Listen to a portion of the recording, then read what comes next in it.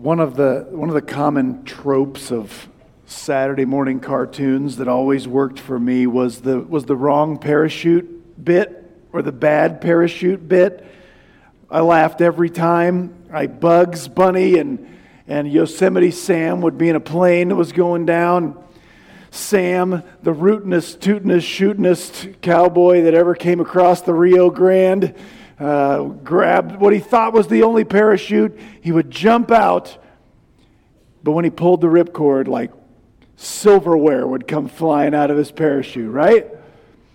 Or Wile E. Coyote was finally going to be prepared for the fall off the cliff that we all knew was coming. He had a parachute.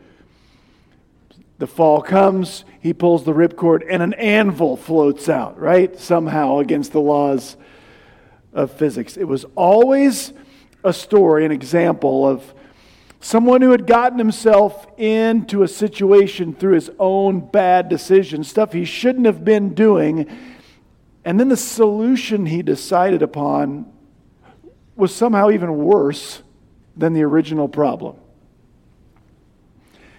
As we begin 2 Samuel chapter 4, we're going to see a slightly more gory version of that story. Where we pick up this morning as the curtain rises on 2 Samuel, Israel is emerging from something of a small civil war. It wasn't like two halves of the nation fighting, but two families fighting for control of that nation. King Saul, who's been dead for a while now in our story, his family was led by his military commander named Abner, and Abner set up Saul's son Ishbosheth as king over the northern tribes of Israel, who refused to accept David as king. David is king over just the tribe of Judah, where we pick up. And as we open this morning, Abner, the commander of the northern tribes, has been murdered in Hebron, in David's capital in Judah. Before he died, he told the elders of the tribes of Israel, the northern tribes who didn't accept David, to go accept David as king. And so where we pick up this morning, Ishbosheth, that figurehead king, like his civil war is just basically over. And all those folks up there are in a really bad situation because they've been on the wrong side, the losing end of a war. And today's passage is mainly going to be about how two men we've never met before and will never meet again, how they settle on a really bad solution to the problem they think they have. Let's read our passage. We're going to read all of 1 Samuel chapter 4. It's not that long. If I turn my thing on here. There we go.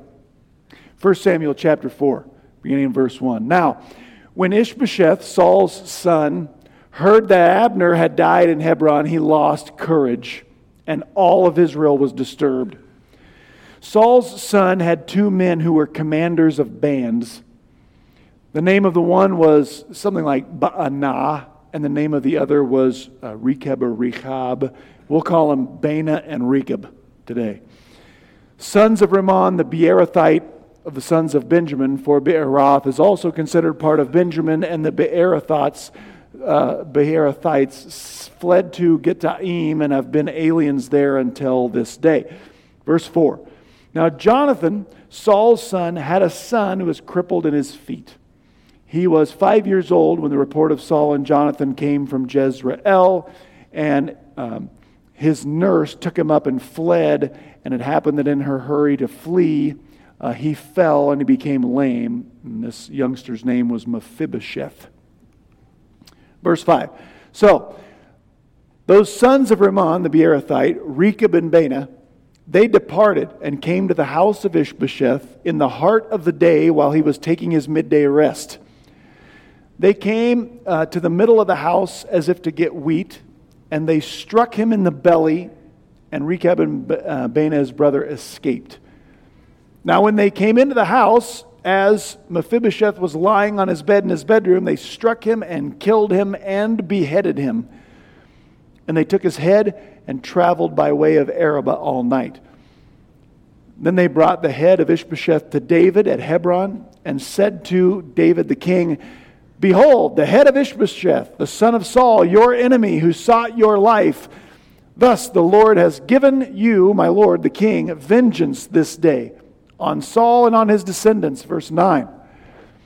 David answered Rechab and Baanah, his brother, sons of Rimmon the Beerothite, and said to them, "As the Lord lives, who has redeemed my life from all distress, when one guy told me, saying, 'Behold, Saul is dead,' and thought he was bringing good news, I seized him and killed him in Ziklag.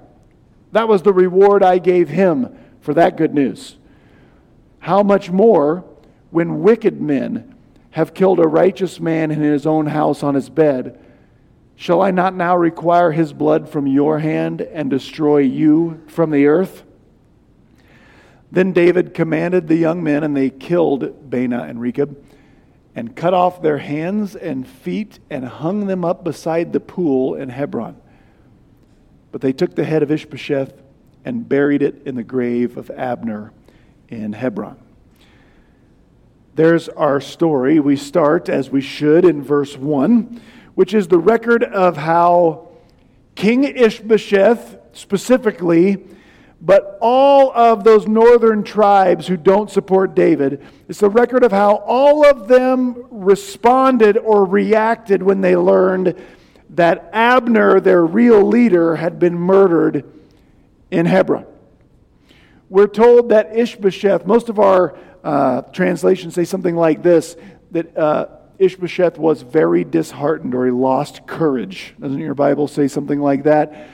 This is a good example of Hebrew's a very pictorial language. It sometimes just describes something and we have to gather what it means. What it says here is that when Ishbosheth heard that Abner has died, his hands dropped. Can't you see what that means? He lost heart. He knows, like our little rebellion, or not really rebellion, but our little effort to keep David from becoming king, it wasn't going well while Abner was alive. We have no hope now. But he's not the only one who is disheartened, who is scared. All of those northern tribes became very afraid, and it's not difficult to understand why. In the history of the world, regime change was always incredibly bloody. It's not like in those days, somebody lost an election, they cleaned out their office, and then the new guy moved in. That's not the way regime change worked. Whatever king or ruler got deposed, if he was usually killed, imprisoned, exiled, but then all of the people who supported him would be killed or exiled in droves. And so when people up north hear, man, they murdered Abner, who's next? Is anyone safe? What's going to happen?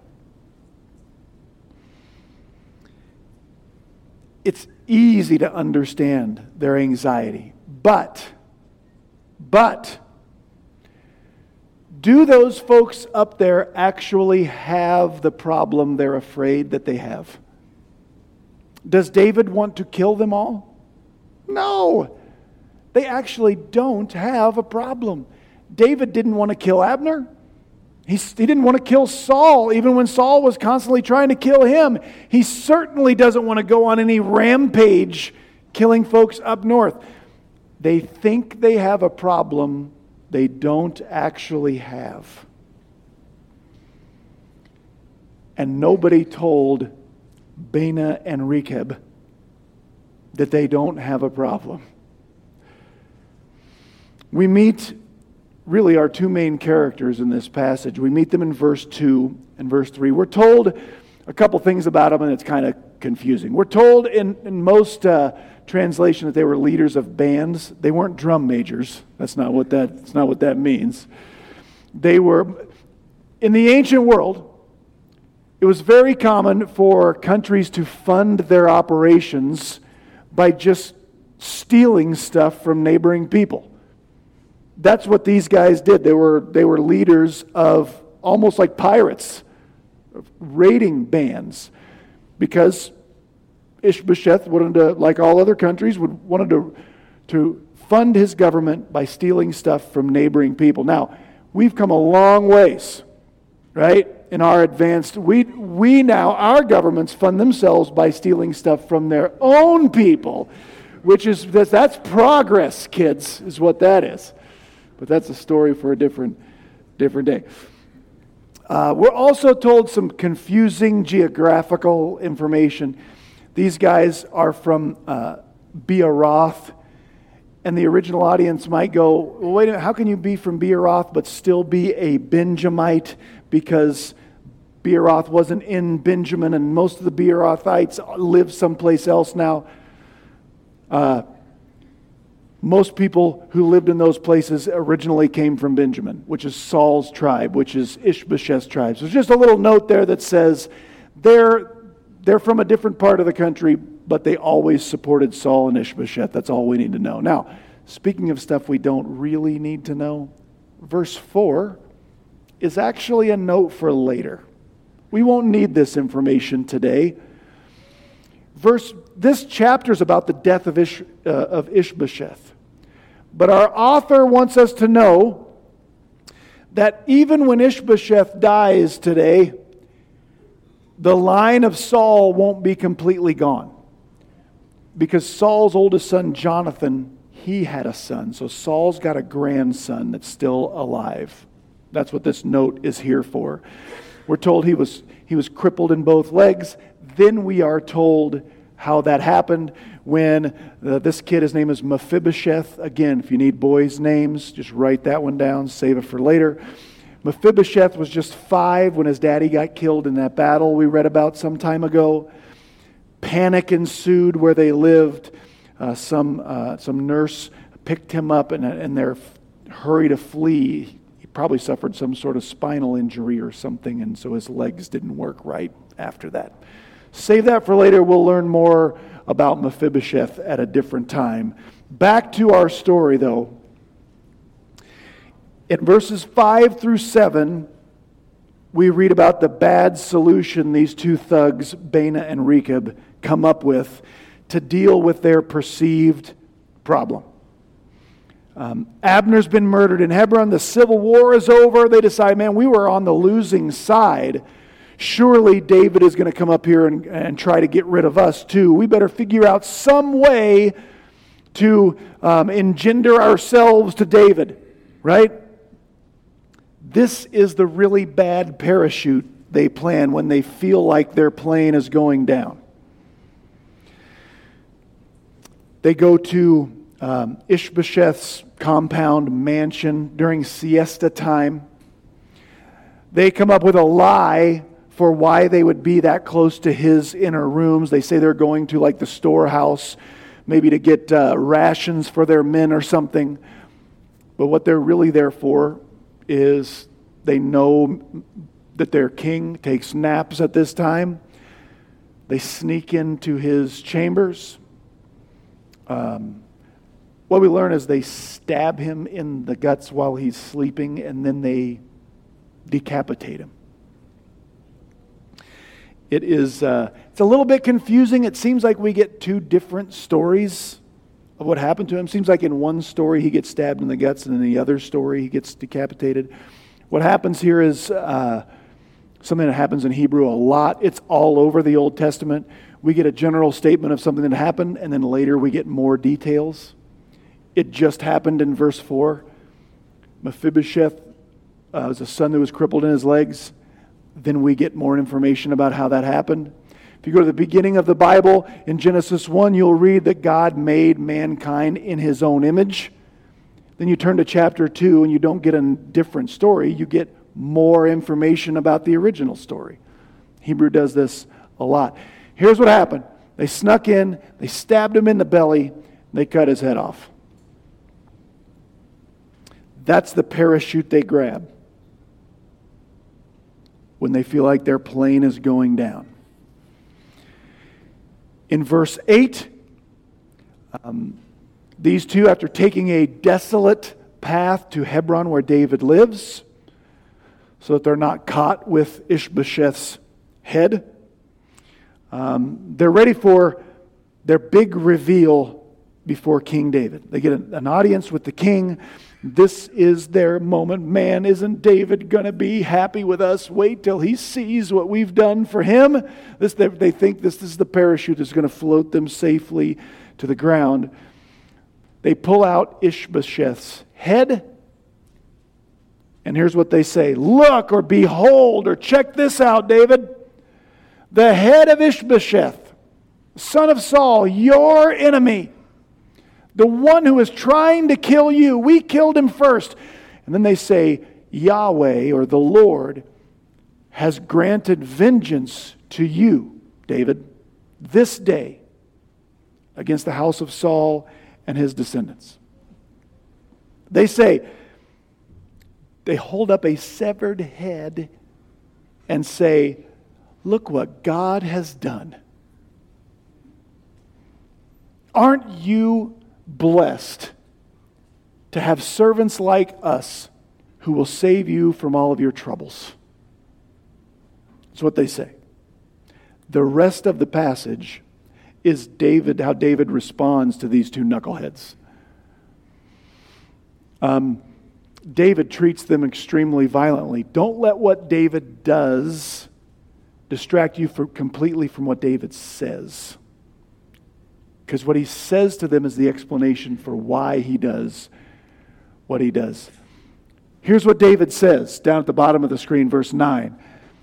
David says, as surely as Yahweh lives, the one who has delivered my life from all of its adversity. And I'm going to stop right there.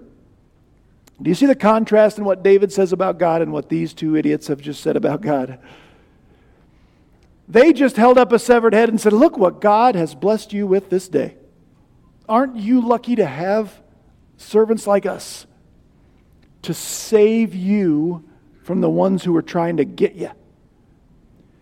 David says, I've got someone who saves me from all of life's adversity. And he's slightly above your pay grade.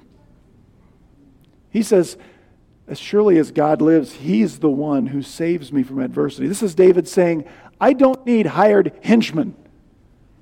I don't need hired thugs who will do all the dirty work so I can keep my hands clean. It's not the way this government's going to run. All I need to do is consistently serve the one who has always been all I need. God's got my back. Thank you very much. I've been in about 1,000 tighter spots than this. I mean, the northern tribes of Israel are a toothless enemy at this point. David says, I've been in way tighter spots than this, and I didn't need henchmen to get me out of those because I have the Lord.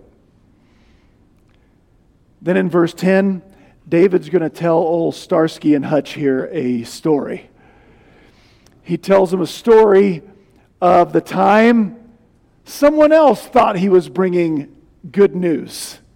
If you were here at the beginning of 2 Samuel, you know this story. There was a time when Saul and Jonathan had just been killed, and this young Amalekite was there and saw the body, and he stole Saul's crown and armband. Remember that story? And he runs to David and thinks, oh man, I can make hay with this story. He comes to David and tells him the good news. Saul is dead, and then he makes this part up, and he says, I'm the one that killed him. David tells these two guys, Laurel and Hardy here, this story, and then David says, last time someone brought me this kind of good news, I killed that dude. Can you imagine the look on Abbott and Costello's faces there? I'm out of examples of pairs. Can you imagine the look on their faces when David says that? This is the moment they've pulled the ripcord and the picnic supplies start flying out of their parachute pack. They know they are in trouble. David calls them wicked men who killed. This translation says an innocent man, a righteous man. It just says you killed someone who didn't deserve to die, and you did it in his house, in his bed. If I killed that last guy, what makes you think I'm not about to kill you?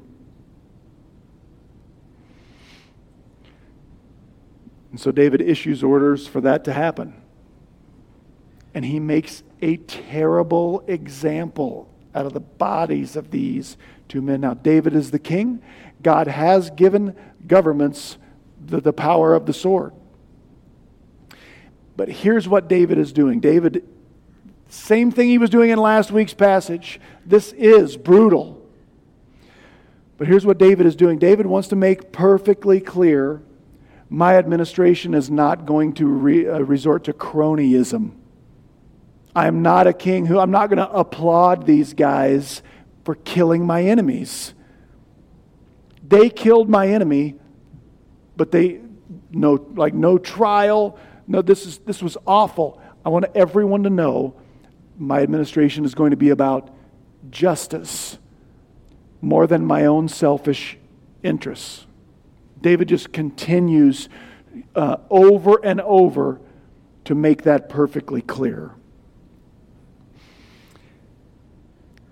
That's our story.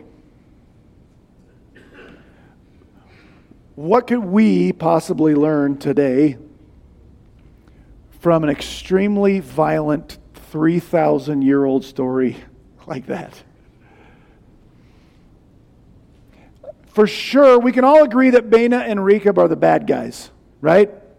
Right? We don't want to be like those two men, right?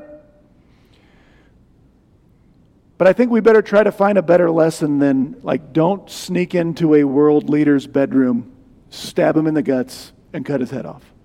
Okay? Although that is sound advice. Right? If you feel like you need to write that down, write it down. But I think for the rest of our time this morning, what I like to do is look kind of underneath their decisions at the bad decisions they made that became the seeds of that really bad decision. You know what I mean? What mistakes in their thinking did they make that led them to make terrible mistakes? And when we start thinking about this passage that way, I think we find I am prone to be like Baana and Rechab.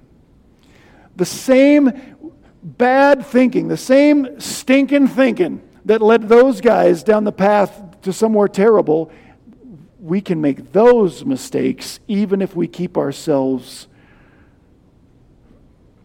from something really, really bad. So here's three warnings or lessons from this passage and the thinking of Baana and Rechab. First, beware of anxiety and the perceived problem. Beware of anxiety and the perceived problem. At the very beginning of this chapter, when news spread into those northern tribes that didn't accept David as their king, when news began to travel up there that Abner had been murdered, what started to happen inside of all those people? They got really scared. Now, is that logical and reasonable for people in the ancient world who had just supported the wrong side of a civil war to be scared? Of course. It's not that their fear was unreasonable. It's not like they were crazy or stupid to have anxiety. But what started to happen is they started to get controlled by a problem they didn't have yet. And boy, can we do that or what? They didn't have the problem they imagined they had. How many times do we create more stress for ourselves?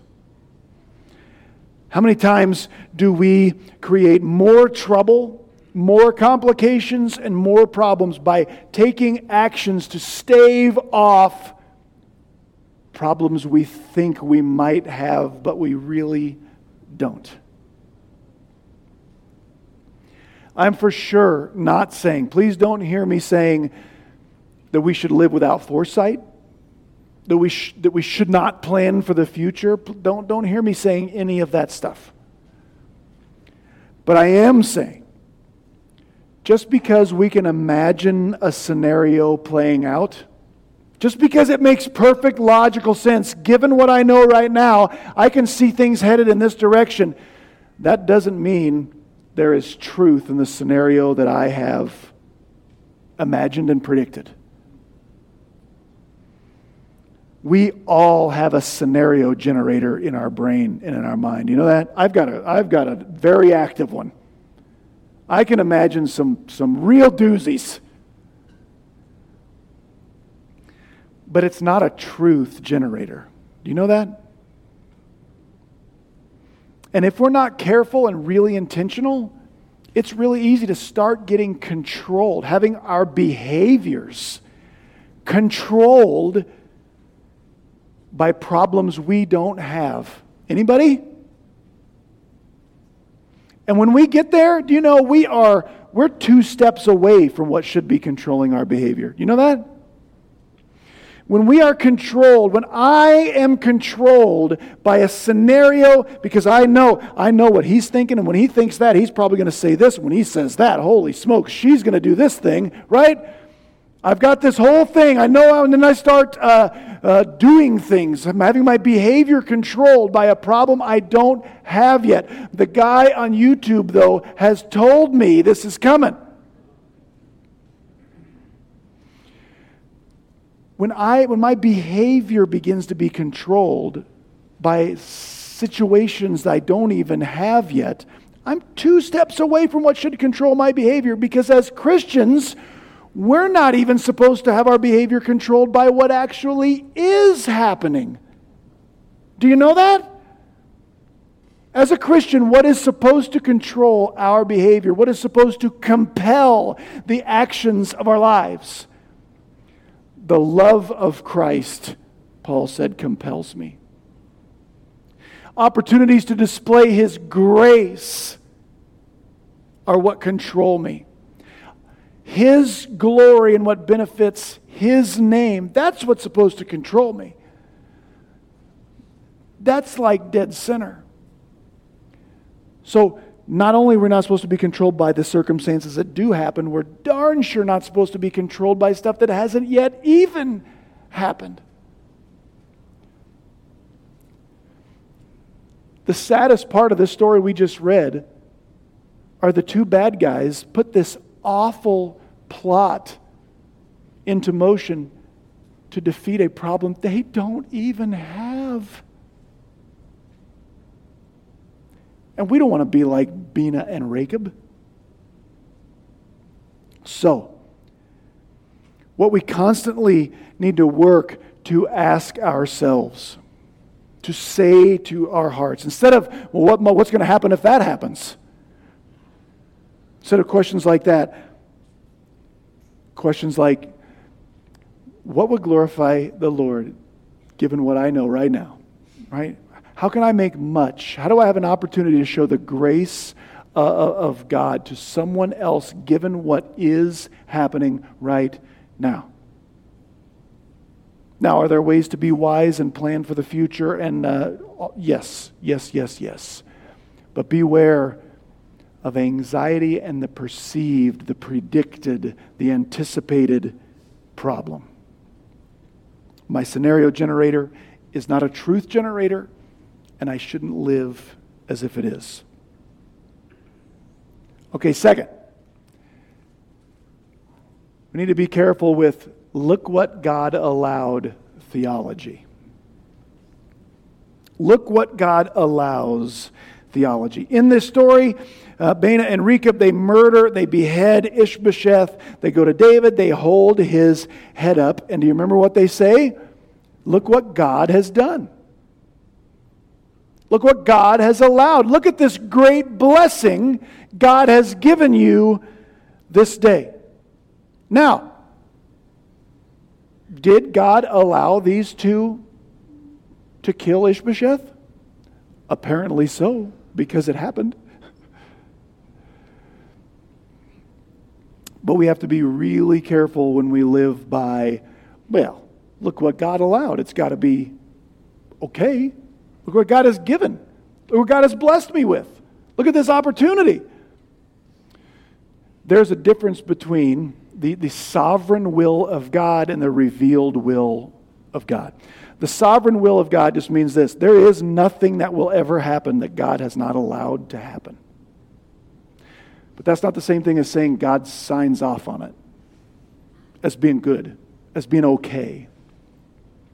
The revealed will of God, God has collected, preserved, and revealed to us things that He says are best and things that He says are wrong. And God often allows things to happen that aren't best, that are wrong. Isn't that true? So, we have to be very careful with, well, God allowed it, sort of theology. I'll give you some examples.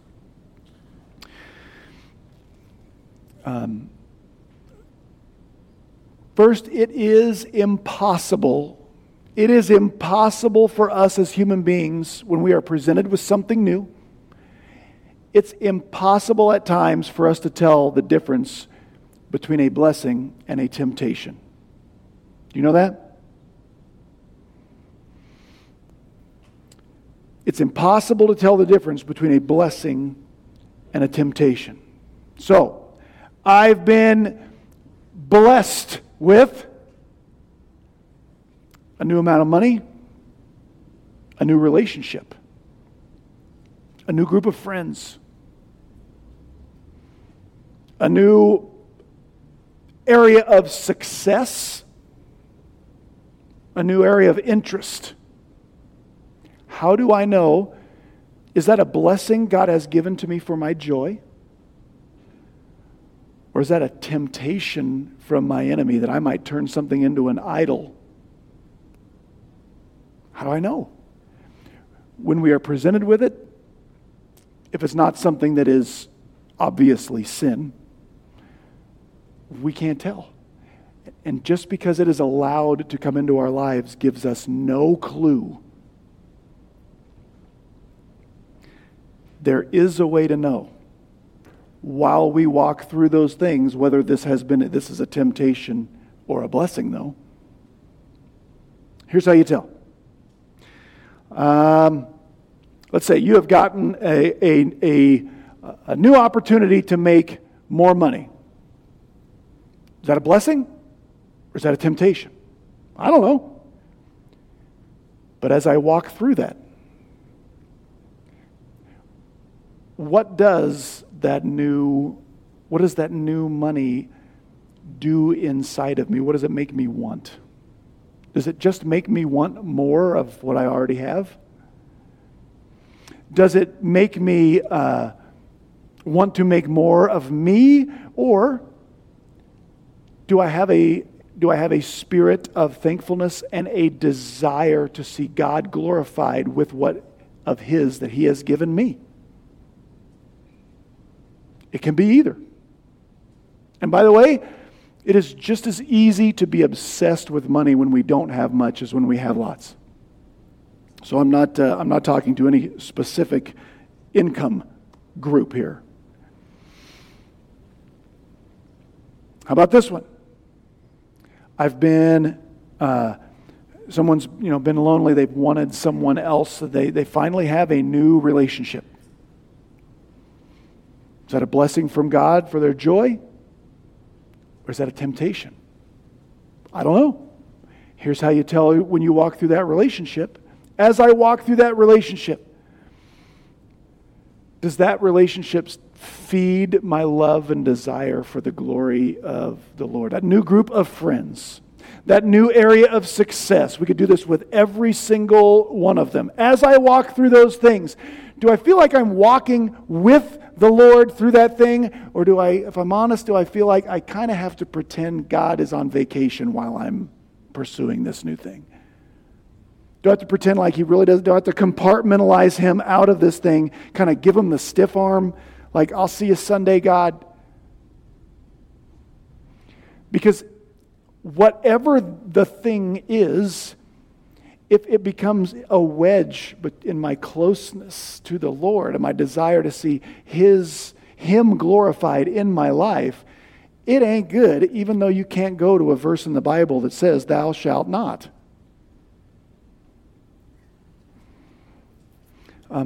Alcohol would be a good example here. It is true, wine and strong drink are mentioned about 70 times in the Bible, and it's got alcohol in it every single time. It just does. Ecclesiastes teaches, drink your wine with a merry heart. Psalm 104 says, God gives wine to gladden the heart of men. It's in there. Jesus, at a wedding, He turned water into actual wine, and it wasn't just grape juice for people to drink. Combine that with, over and over the Bible urges believers to get together, to eat together. Something that's sort of fallen out of favor, I think, to our shame a bit. So, if there is a group of Christians who get together, they have a nice pan of lasagna, they have some wine during that meal, and the conversation honors and glorifies the Lord. The encouragement honors and glorifies the Lord. The people leave there wanting, we should do this more often with brothers and sisters in Christ. How do we encourage one another? How do we spur one another on to love and good works? They can leave that meal having more of that, and then I have no problem what was served in the glasses. However, if the same group of people, anytime the wine comes out, that becomes the focus.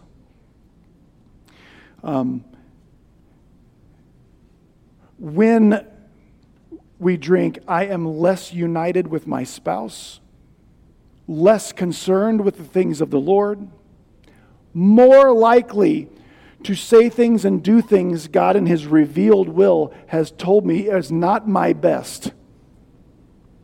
If the next morning I feel like I have to avoid God and other people I love, deceive them about where I was, what I did, then I don't care that you can't find a verse that says, "Thou shalt not drink." What was happening was not good. Is this a blessing or is this a temptation? I don't know, but here's what I do know. If I say, well, look what God allows is my starting point, I'm on very thin ice before I ever get started.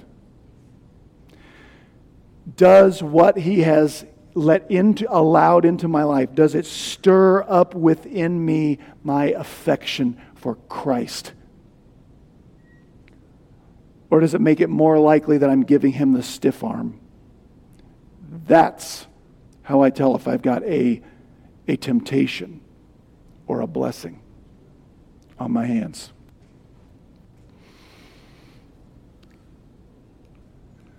Finally, from this passage, we learn that sin makes a lousy parachute. In the story, Baana and Rechab, they put themselves on a path that was different from what God would say is best. God wanted David to be king. They were fighting against that. So when they're fighting against David, they're fighting against God. So they were on a path God didn't want them on. And then they did decide, wait a second, we better get back on the David path. But they decided to get there like one last big sin, and then we're going straight. Sin makes a lousy parachute. Sin is a terrible life raft. Never ask sin to do for you what your Savior does for you. And that sounds like ridiculous, but we do this all the time. I don't feel significant. I might ask sin to save me from my feelings of insignificance. I might feel lonely. I might ask sin to save me from my feelings of loneliness. I might feel or be broke or whatever. It's very, very easy to ask sin to save us. When we find ourselves down a path of sin, it's very easy to kind of do just one more. If I just sin, if I gotta get back on the right ramp. I gotta get on the on-ramp to God's will, but I just need 3 or 4 or 5 more sins correctly, and then I can ease back on there and no one will know. I just have to deceive my parents a little longer. My spouse for a bit more. I just got to finish this one deal this way, this one job this way, and then, right? But it's a terrible on-ramp. We can't use sin to get back on the path God wants us on. And that sounds so overly obvious. But I don't know about you. But I've asked sin to do for me at times what my Savior wants to do for me, but He can't do it at the same time. So sin makes there's no better time to confess and to repent than right now. That's what I think we learned from Rena and Bika. Beware of anxiety and the perceived problem. Be careful with look what God allowed. Theology. And finally, sin makes a terrible parachute. Let's pray. Father, we are a sinful people who have made all of these mistakes. God, thank you for teaching us about them, because the teaching is for our good. Thank you that your opinion of us is still founded in what Christ did on our behalf. But God, we don't want to be saved by the Savior and yet walk with our sin. We want to be saved by the Savior and then walk with the one who saved us from that stuff. It's better for us. It's how we flourish.